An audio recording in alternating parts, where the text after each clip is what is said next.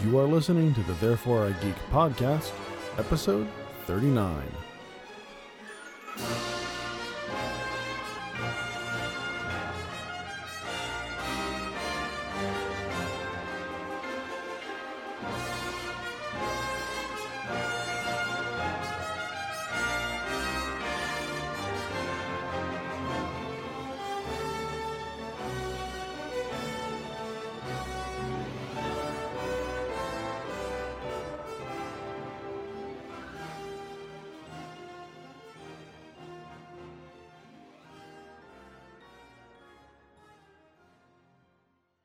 Hi, everybody, and welcome to Therefore a Geek. I'm Andrew, And I'm Tracy. and today we're going to be doing another one of our movie discussions. This time I have picked, and Tracy has watched Star Trek: The Motion Picture. Yes. And apparently, you hate me for this. Okay. So So I understand. While we're setting up, this is the message I get over Facebook. So I'm curious to see what she's got to say about it. So what do you have to say for yourself? What do you say? Say it. I'm really sad that I watched this on Netflix because if I had had it on disc, I could have watched it at 1.5 speed, and I think it would have been a fantastic movie. But you wanted it to be longer? No, I'm sorry, 1.5. Quicker, okay. like 1.5 less. So it was a perfectly good movie, except it felt like it was in slow motion the whole time. Yeah, very, very dramatic pauses in everything. So I was just kind of going, oh, can I fast forward this? I bet I could fast forward this. Well, I'll watch it. So I did, but yes, I would have liked to see this movie at about, a little bit quicker. So twice as fast or so. I think the best way to describe this film, and I'll give you guys a brief overview for those who haven't seen it in just a second here, but it really feels like an episode of Star Trek. Oh, like an elongated episode of Star Trek combined with 2001. The 1969 that's a great assessment. Science fiction film. And in part, I say that because it has a lot of the elements for a Star Trek episode. In fact, it was actually originally intended as the pilot episode for a new Star Trek series. That was actually how it was written. Mm-hmm. Having said that, it's also got a lot of those very long, dramatic moments that you mentioned that 2001 is really well known for, especially the last 20 minutes of 2001. All the Star Child stuff. Mm-hmm. Yeah. This is part of why I wanted Tracy to watch this, is to kind of get a context for it. Right. So this is 1970 for Star Trek. Well, for Star Trek, so the movie was released in 79. Mm-hmm. And normally I actually watch the director's cut. I have it on DVD, and I prefer the director's cut. I did read that there was some disappointment in the theatrical version, and many people said the director's cut was the movie that should have been made in the first place. So I understand that. Well, the director's cut is what should have been made. It couldn't have been made. Like they actually went back and redid a lot of the shots for the director's cut in like the early 2000s. Oh, I did not know that. So, so that's part of what makes the director's cut so great is not that the effects look better or that they're more modern. They actually made a very concerted effort to keep the effects to look the same. Mm-hmm. They just made them better. Better quality shots and things like that. Yeah. And they added in a couple of quick scenes that I thought were nice. But no, so it was 1979. It was 2 years after Star Wars, so science fiction films were getting greenlit all over the place. Mm-hmm. And it's something like 13 years after the original series ended.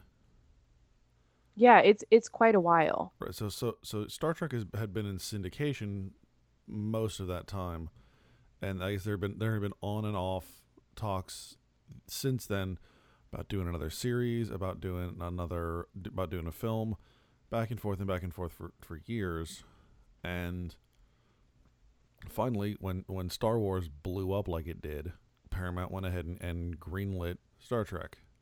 Mm-hmm. Again, and I mean, Yep. some of that has to do with the fact that they were at the time trying to launch a television network.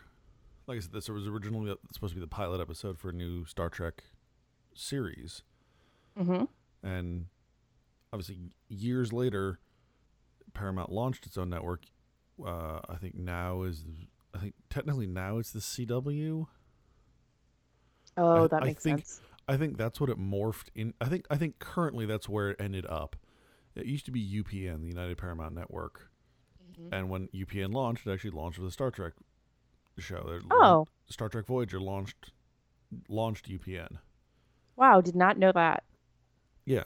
Well, so originally this was intended for, like I said, the pilot of a show to launch this new Paramount network that never happened. Well, that explains the scope of the script for sure. Also, kind of explains why it feels so elongated. Yeah, as though it was a pilot and they just kind of filled in some time. Yeah, that makes sense. So, I know that William Shatner has never been noted necessarily for his acting abilities, but they were particularly heinous, I think, in this movie. There are You want good to see particularly actors. heinous? We'll wait till we get to Star Trek 5. Oh, great. I will make you watch not the commentary but the behind the scenes features. And it's the problem is it's not an acting problem. There is a 17-minute interview with Shatner that should take 4. Oh, it's just the way that he is? It's the way he fucking talks. Well, that explains Or quite a bit. at least at the time it was. I don't know if it still is. Yeah. You know, I never watched Boston Legal. Yeah. Well, and some of it does feel as though he's being directed to be very dramatic. They're all doing this. I mean, all of the characters are, well, except possibly Spock, are taking these pregnant pauses to just stare at each other. And the extended sequences of watching the Enterprise go past as it pulls out of port for the first time or out of dock, and then the um, as they're kind of flying over V'ger for the very first time, and everybody's just Elia, particularly the Ilea. Ilea, I'm sorry, the I don't even know what role she plays. What does she do? She sits at Navigator. a, yeah, navigator. Okay. Um, she just keeps gasping, but it's like the same gasp. It almost looks like they take the same piece of film and they just kind of plug it in every time they come up over a new horizon. I'm not sure. Um, but yeah, there's a lot of just everyone in silence, sort of staring, and their eyes get bigger, and then they get smaller again, and they get bigger, and I'm going, okay, well, and then every time it switches back to the cabin instead of these, um, sort of epic views of this, um, not really ship. What would you call that? I mean, it's a probe, I guess. Well, no. It's the former probe, but Let's take a moment and explain the plot here, because yep, probably best to start there and then move from there. right. So this is several years after the end of the original series. It's not like the actual 13 years that it was in real life. 12, I 13 think years. it's what, like 2 or 3. It's probably more like 5.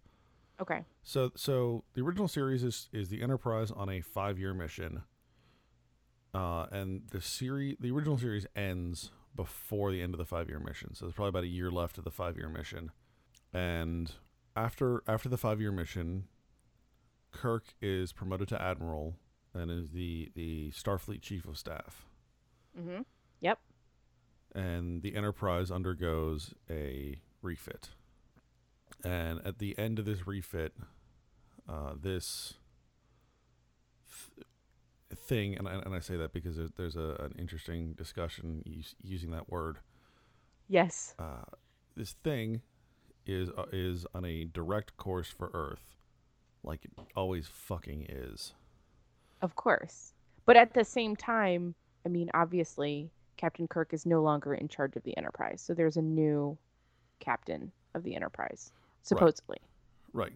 So Captain Decker, who is played by Stephen Collins, Most people our age would probably know, at least most women our age would know him as the dad from Seventh Heaven. Yes. And I say that because I have a younger sister and I watched a lot of that show. Yes. Um, So at any rate, so uh, Kirk basically takes control back of the Enterprise and goes out to meet this thing as it approaches Earth. Much to Decker's dismay, he is not happy about this situation at all. No. I mean, I believe Kirk also recommended him to be the new captain of the Enterprise, so he feels hurt by that. Of course, the Enterprise has been completely refitted, so Kirk's excuse that he knows the Enterprise better than anyone really, Decker believes, holds no weight. Yeah, he's pretty peeved about that situation. Yeah, and as a side note, Decker is actually a throwback to an original series episode. His father is Commodore Matt Decker, who was in, I think, the Doomsday Machine, something like that. Hmm. Basically, he kind of goes nuts and is attacking this alien. Had nothing to do with V'ger, but this alien doomsday weapon. Ah, yeah. And ends up getting killed in the episode. Oh wow, did wow. Well, that gives a little bit of backstory. Yeah. Uh, So if you know Star Trek, that actually lends a little bit uh, to Decker's feelings towards Kirk. yeah.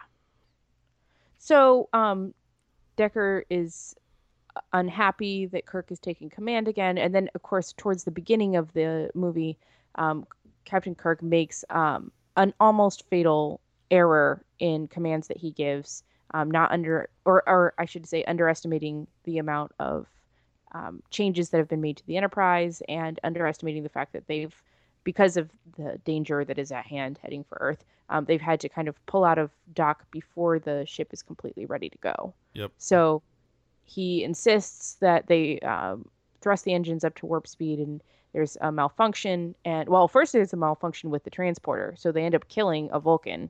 They end up killing the replacement science officer because Spock is actually off on Vulcan.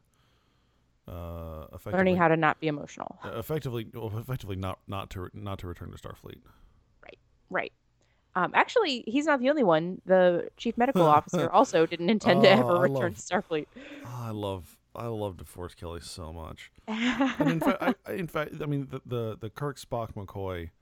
Yeah, that's the one thing I really kind of miss Yes. in the new Star Trek films, and I understand why they move Uhura into the McCoy slot, where it's in the first movie there was a little bit of a almost love triangle, Mm-hmm. almost, because Kirk was just hitting on Uhura mostly, and she was just blowing him off, which I thought was funny to start with. Yes.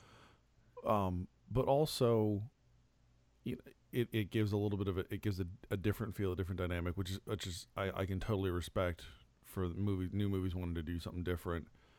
But at the same time, I really missed that brotherly back and forth between the three of them. Yeah. Especially Well, understandable. They're great together. especially McCoy and Spock. McCoy is one of my top favorite characters in the original series, especially just the things he says.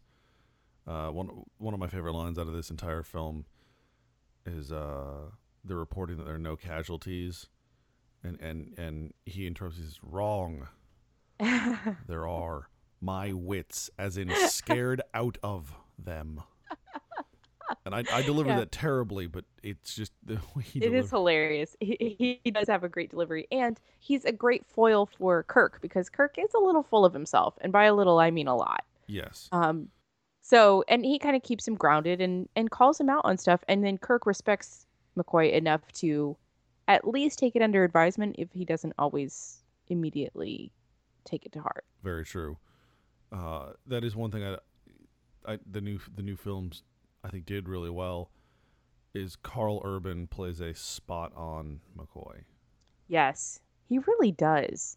But in general, I like McCoy. I like his annoyance that he has to be back on the Enterprise, and then at the same time, he really does want to be. The little known, seldom used reserved activation clause, Yeah, as he put it. I was drafted. Yeah. And I mean, he's so 1970s. He walks in with that giant hair. Oh my gosh, I know. I barely recognized him. And the gold chain with the giant medallion on it, and the shirt cut down to his sternum. Oh God. Oh fuck. He was clearly in retirement. But while we're talking about the clothing, can we really quickly reference the one-piece suits that all of the people were wearing? Yep. Yeah, no, that's fine. There were so many schlongs on full display. I mean, not the specific reason you just pointed out, but that's why there was the change in costume with Star Trek II moving forward. Good, that Starship, because that needed to happen. Yeah, the motion picture stuff was pretty rough. Some of the more prominent characters had kind of a sort of a tunic-y thing on top of it, with sort of, it almost looked like an untucked button-down shirt, sort of the tail in the front and the back. And that worked very well to kind of balance that out. But there were, I felt so bad for some of the extras. It's I think the first 10 minutes or so, they're trying to get the Enterprise ready really fast because they have 12 hours to pull out of port and stop this, thing. And there's this one guy that's pulling down some sort of a beam or something, and then he walks off, and I'm like, whoa, okay, well, that's this kind of movie. Okay. Right. And then there's also when this is also going to refer to a funny thing, when Captain Kirk is giving everyone the pep talk on the bridge, and everyone in the front row, I'm just like, oh, okay, maybe they should have put women in the front row for this one. And then actually what's kind of funny about that one is there's a little bit of a continuity problem in that Uhura walks off the side of the bridge twice. She walks off partly through his speech, and then again at the end when everyone's kind of milling around, she walks off again, which is kind of funny. Yeah, I mean that kind of thing happens sometimes. So this, back to the plot. The thing that the crew is out trying to save the Earth from this time is an alien. It's a ship inside of this energy cloud.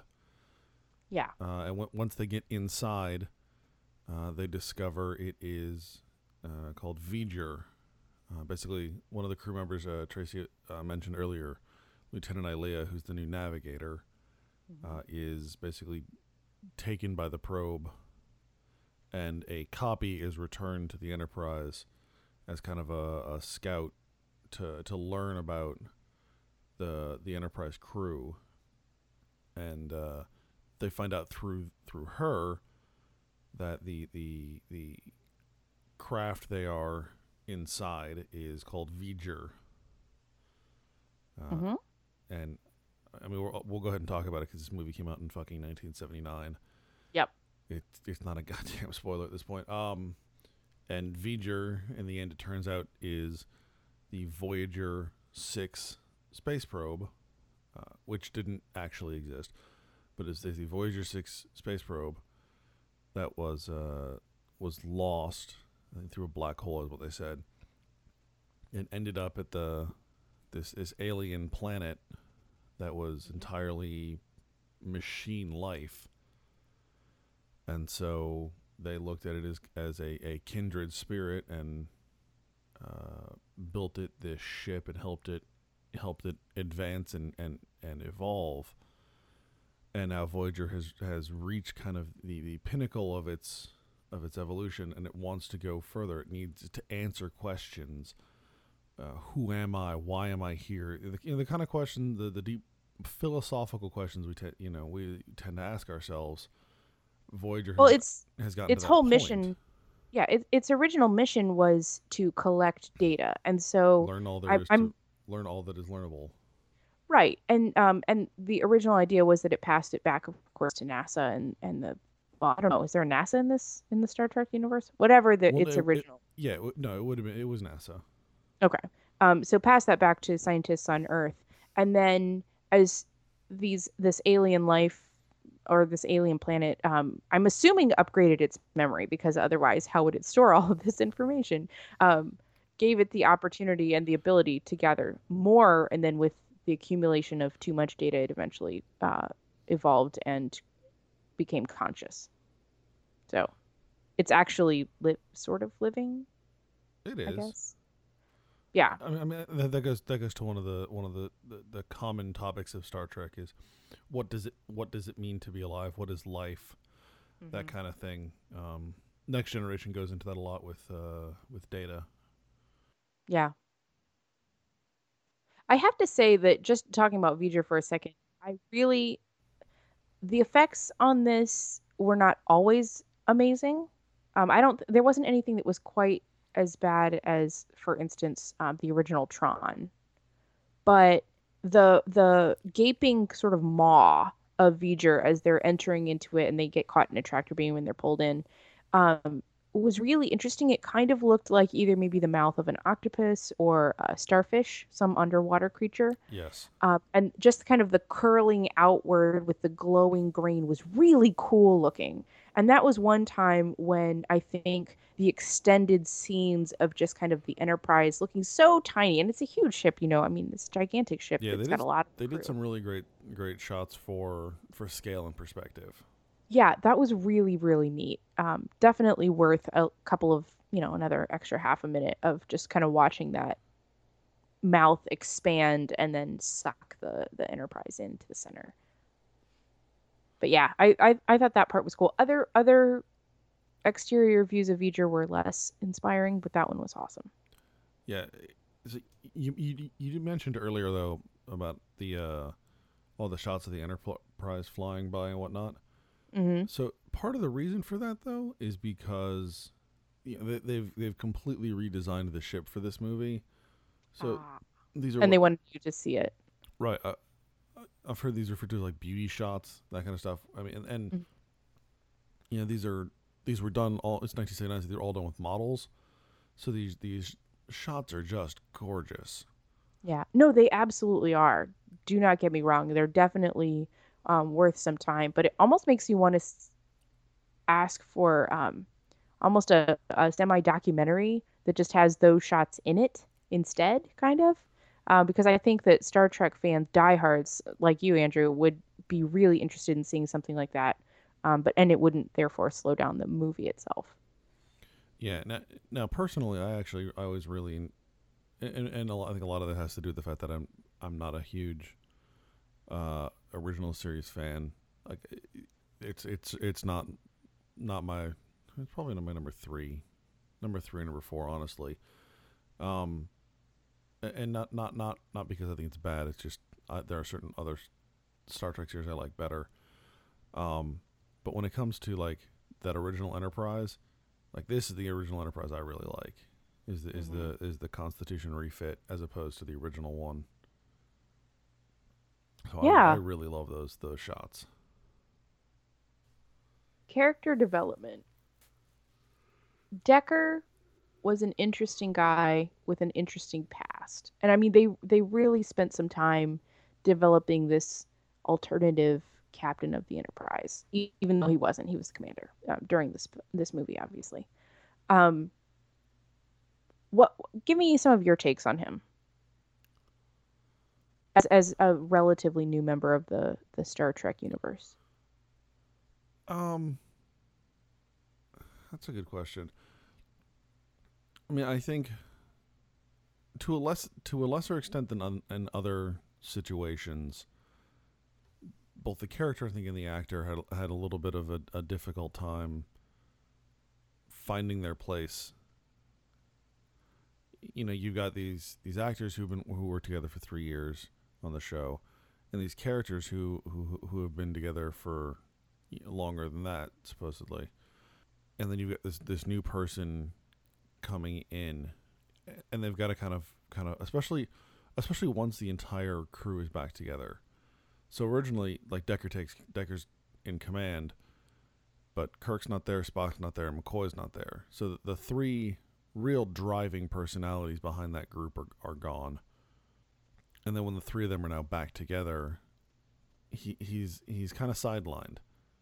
Like Mm-hmm. he's there and he plays an important role, especially kind of both giving Kirk a little bit of a foil in terms of, you know, it's Kirk, it's the Enterprise. Of course he knows he knows the ship and crew better. Well, no, he doesn't.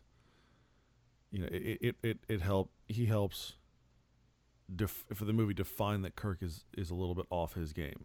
Kirk is still the far more experienced officer, and there are a couple times where Kirk's experience comes into play and is more useful. Mm-hmm.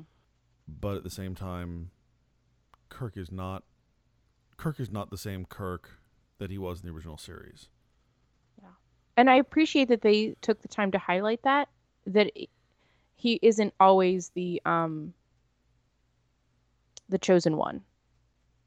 Kirk isn't, I mean, and that I think this speaks to a lot of what you often say about Star Trek, in that they show a more truthful version of humanity, and humanity trying to be better than a lot of other shows do.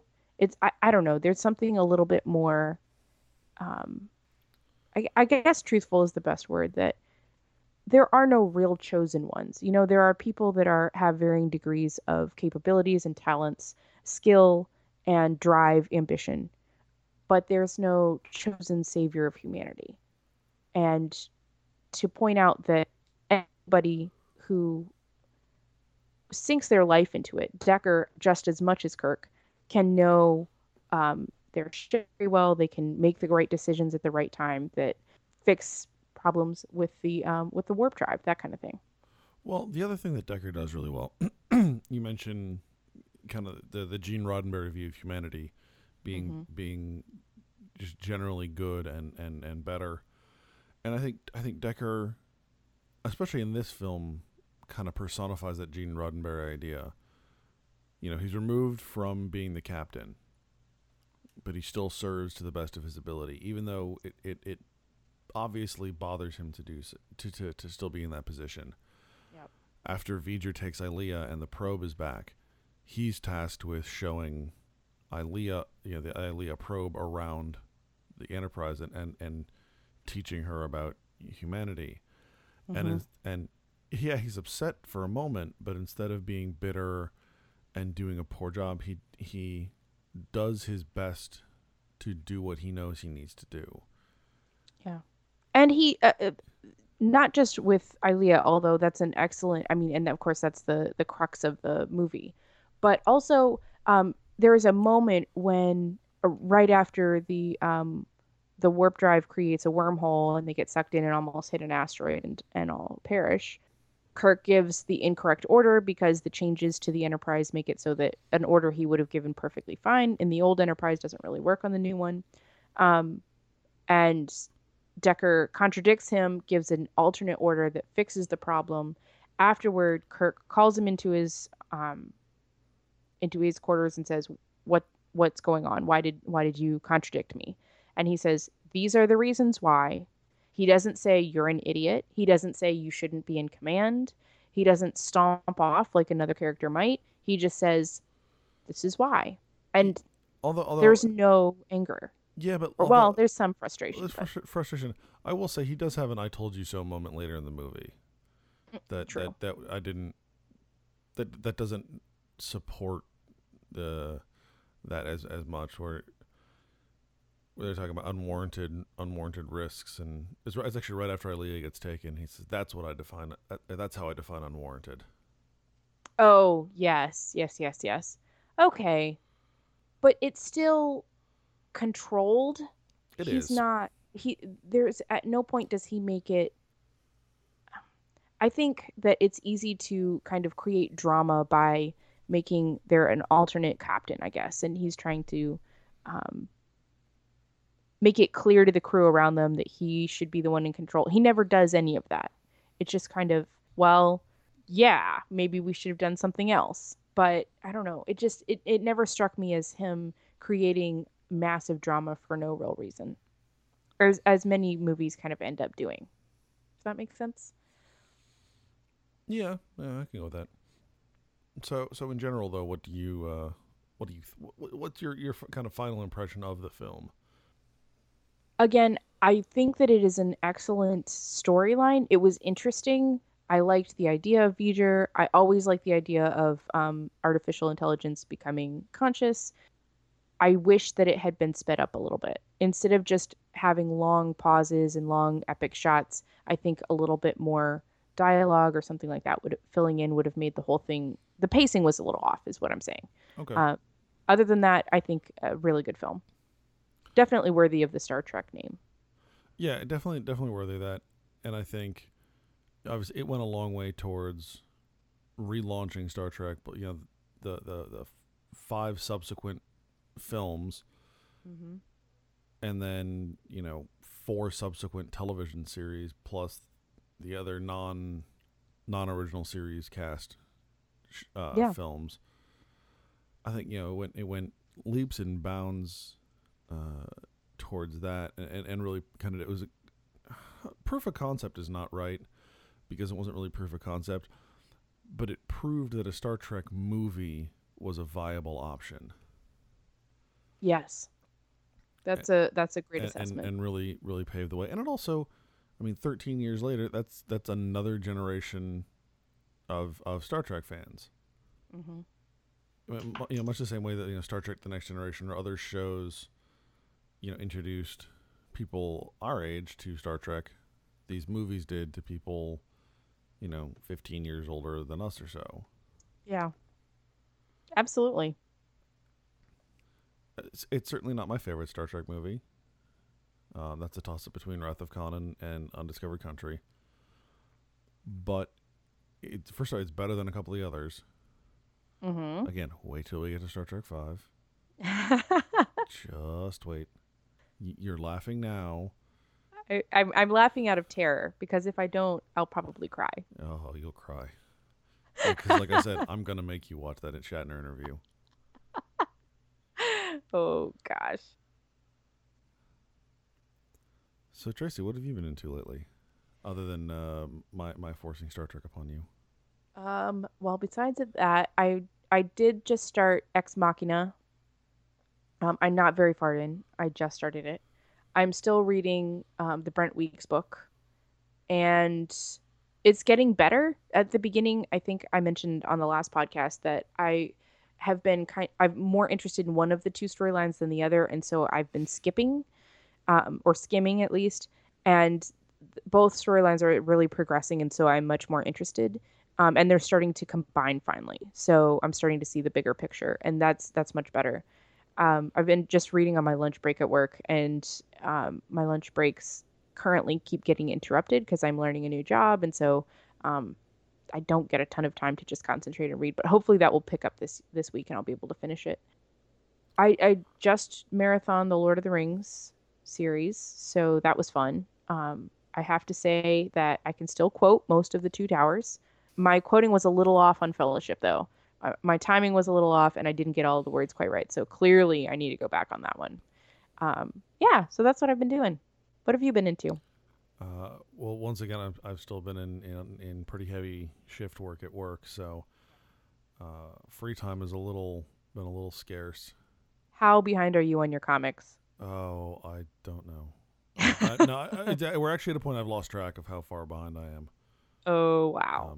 Thankfully, with the digital comics, I can actually catch up pretty quickly because they got them all right in front of me on one little device. Yeah, Um, that's awesome. but yeah, oh fuck, I don't know. No, it's probably 2 months. I'm not. That's not an exaggeration. Um, Wow. I have started watching The Wire on HBO. Very nice. Yeah, that show's really good. Really good. Yeah, I've heard amazing things about it. That's one thing that I haven't. Oh, and I did attempt to get into True Detective on HBO. I I need to finish the first season. The first season that was so good. I need to finish it, but I haven't watched the of second season of at True all. Detective. Yeah. Oh my gosh, I got through four. I forced myself through 4 episodes, and I just didn't like it at all. It just felt like something big would happen at the end of each episode, and then the next episode would just drag for most of an hour, and then in the last 2 minutes, something big would happen, and then you had to wait to. Ugh, I don't know. I gave up. See, I really enjoyed it, and I don't like Matthew McConaughey. Yes, he was surprisingly interesting in this. I do have to say, this was a different type of character than I've ever seen I him play. I also liked the way they were telling the story in terms of, for a lot of it, a lot of the early episodes, it was mostly basically interview slash flashback. Yeah. I don't Um, know if that changes later on. That might help if it kind of stops, but it just I don't know. I may try that again in a little bit, but I'm sorry. So what else have you been watching besides um, The Wire? so I was watching Justice League for a little while, and I kind of haven't been, mostly just because I wanted something a little different. I was on The Hmm. Wire. I finished the first season of The Brink, which is ridiculously funny. I finished the first season of Ballers, which I was not expecting to like as much as I did. Tracy and I have had this discussion before. I'm not much of a football fan, and it's all about football players. And basically, The Rock plays a former football star turned financial manager. Wow. Yeah, but I think I know you don't care much for The Rock as an actor, but I think he does a really good job. In part because I think Okay. he understands, being a former entertainer slash athlete. Athlete. Yeah. I think he kind of understands where some of that's coming from. The young guys who spend all their money and you know don't understand how they need to manage their finances and things like that. Hmm. And Yeah. uh, part of my issue, I'm going to go off on a little bit of a tangent. Part of my issue with a lot of football is a lot of the attitude and stuff behind the scenes. The game itself, I really have no problem with. The game itself can actually be pretty interesting. It's the stuff that goes on behind, on the side or behind the scenes, and Understandable. at least the stuff that makes the news. A lot of it, you kind of really go, you know, how are these people like? These aren't good people. That they're doing dumb things, and they're not necessarily good. They really don't come across as good people. I don't know them personally, so I can't speak to that. Yeah. They're not very good role models, and especially I don't know. It feels like in the last 10 or 15 years, it's gotten really out of control. But I understand exactly what you're saying, and Well, I am a football fan, I so you know, I think it's actually cyclical because if you remember, I think probably back when we were kids, there was the whole thing with the Dallas Cowboys and oh doing some yeah, really ridiculous stuff. So I'm not gonna say that it's necessarily gotten dramatically worse. I think it's cyclical, and I think we're just in a particular cycle. But what I liked about Ballers is that even when the guys are fuck ups, they're good people still. They do dumb things, but and they do them for dumb reasons. But they're people you want to like, and people you when they're doing something stupid, you want them to stop doing something stupid because you like them. And I nice. think that was a really nice perspective to take. Yeah, absolutely. That sounds very interesting. I might have to try that. Yeah. And like The Brink is just stupid funny. It's Jack Black, and I'm Are you not. still watching Bob's Burgers? No, Becky reached the end of that. Okay. She also started work, so I don't. I'm not seeing her every night when I get home. So Yeah. I don't think there's anything else. I don't think I'm doing other than work. I don't think I'm doing anything else. Well, I look forward to having you back. So whenever work wraps up. Yeah, I'm looking forward to getting off this schedule. Hopefully we can. I can jump back into some more writing too. So. Yeah, that'll be awesome. All right, folks. Well, if you like what we do, make sure you head on over to thereforeigeek.com. Take a look at our podcasts and our blog posts. You can like us on Facebook at facebook.com/thereforeigeek. You can follow us on Twitter at theforeigeek, and Tracy is at Mary Eyes. Hmm. We have an Instagram account, Therefore I Geek, and you can find this podcast and others like it on iTunes and Stitcher. Make sure you subscribe and leave us a review. So once again, I'm Andrew, And I'm Tracy. and you've been listening to Therefore I Geek.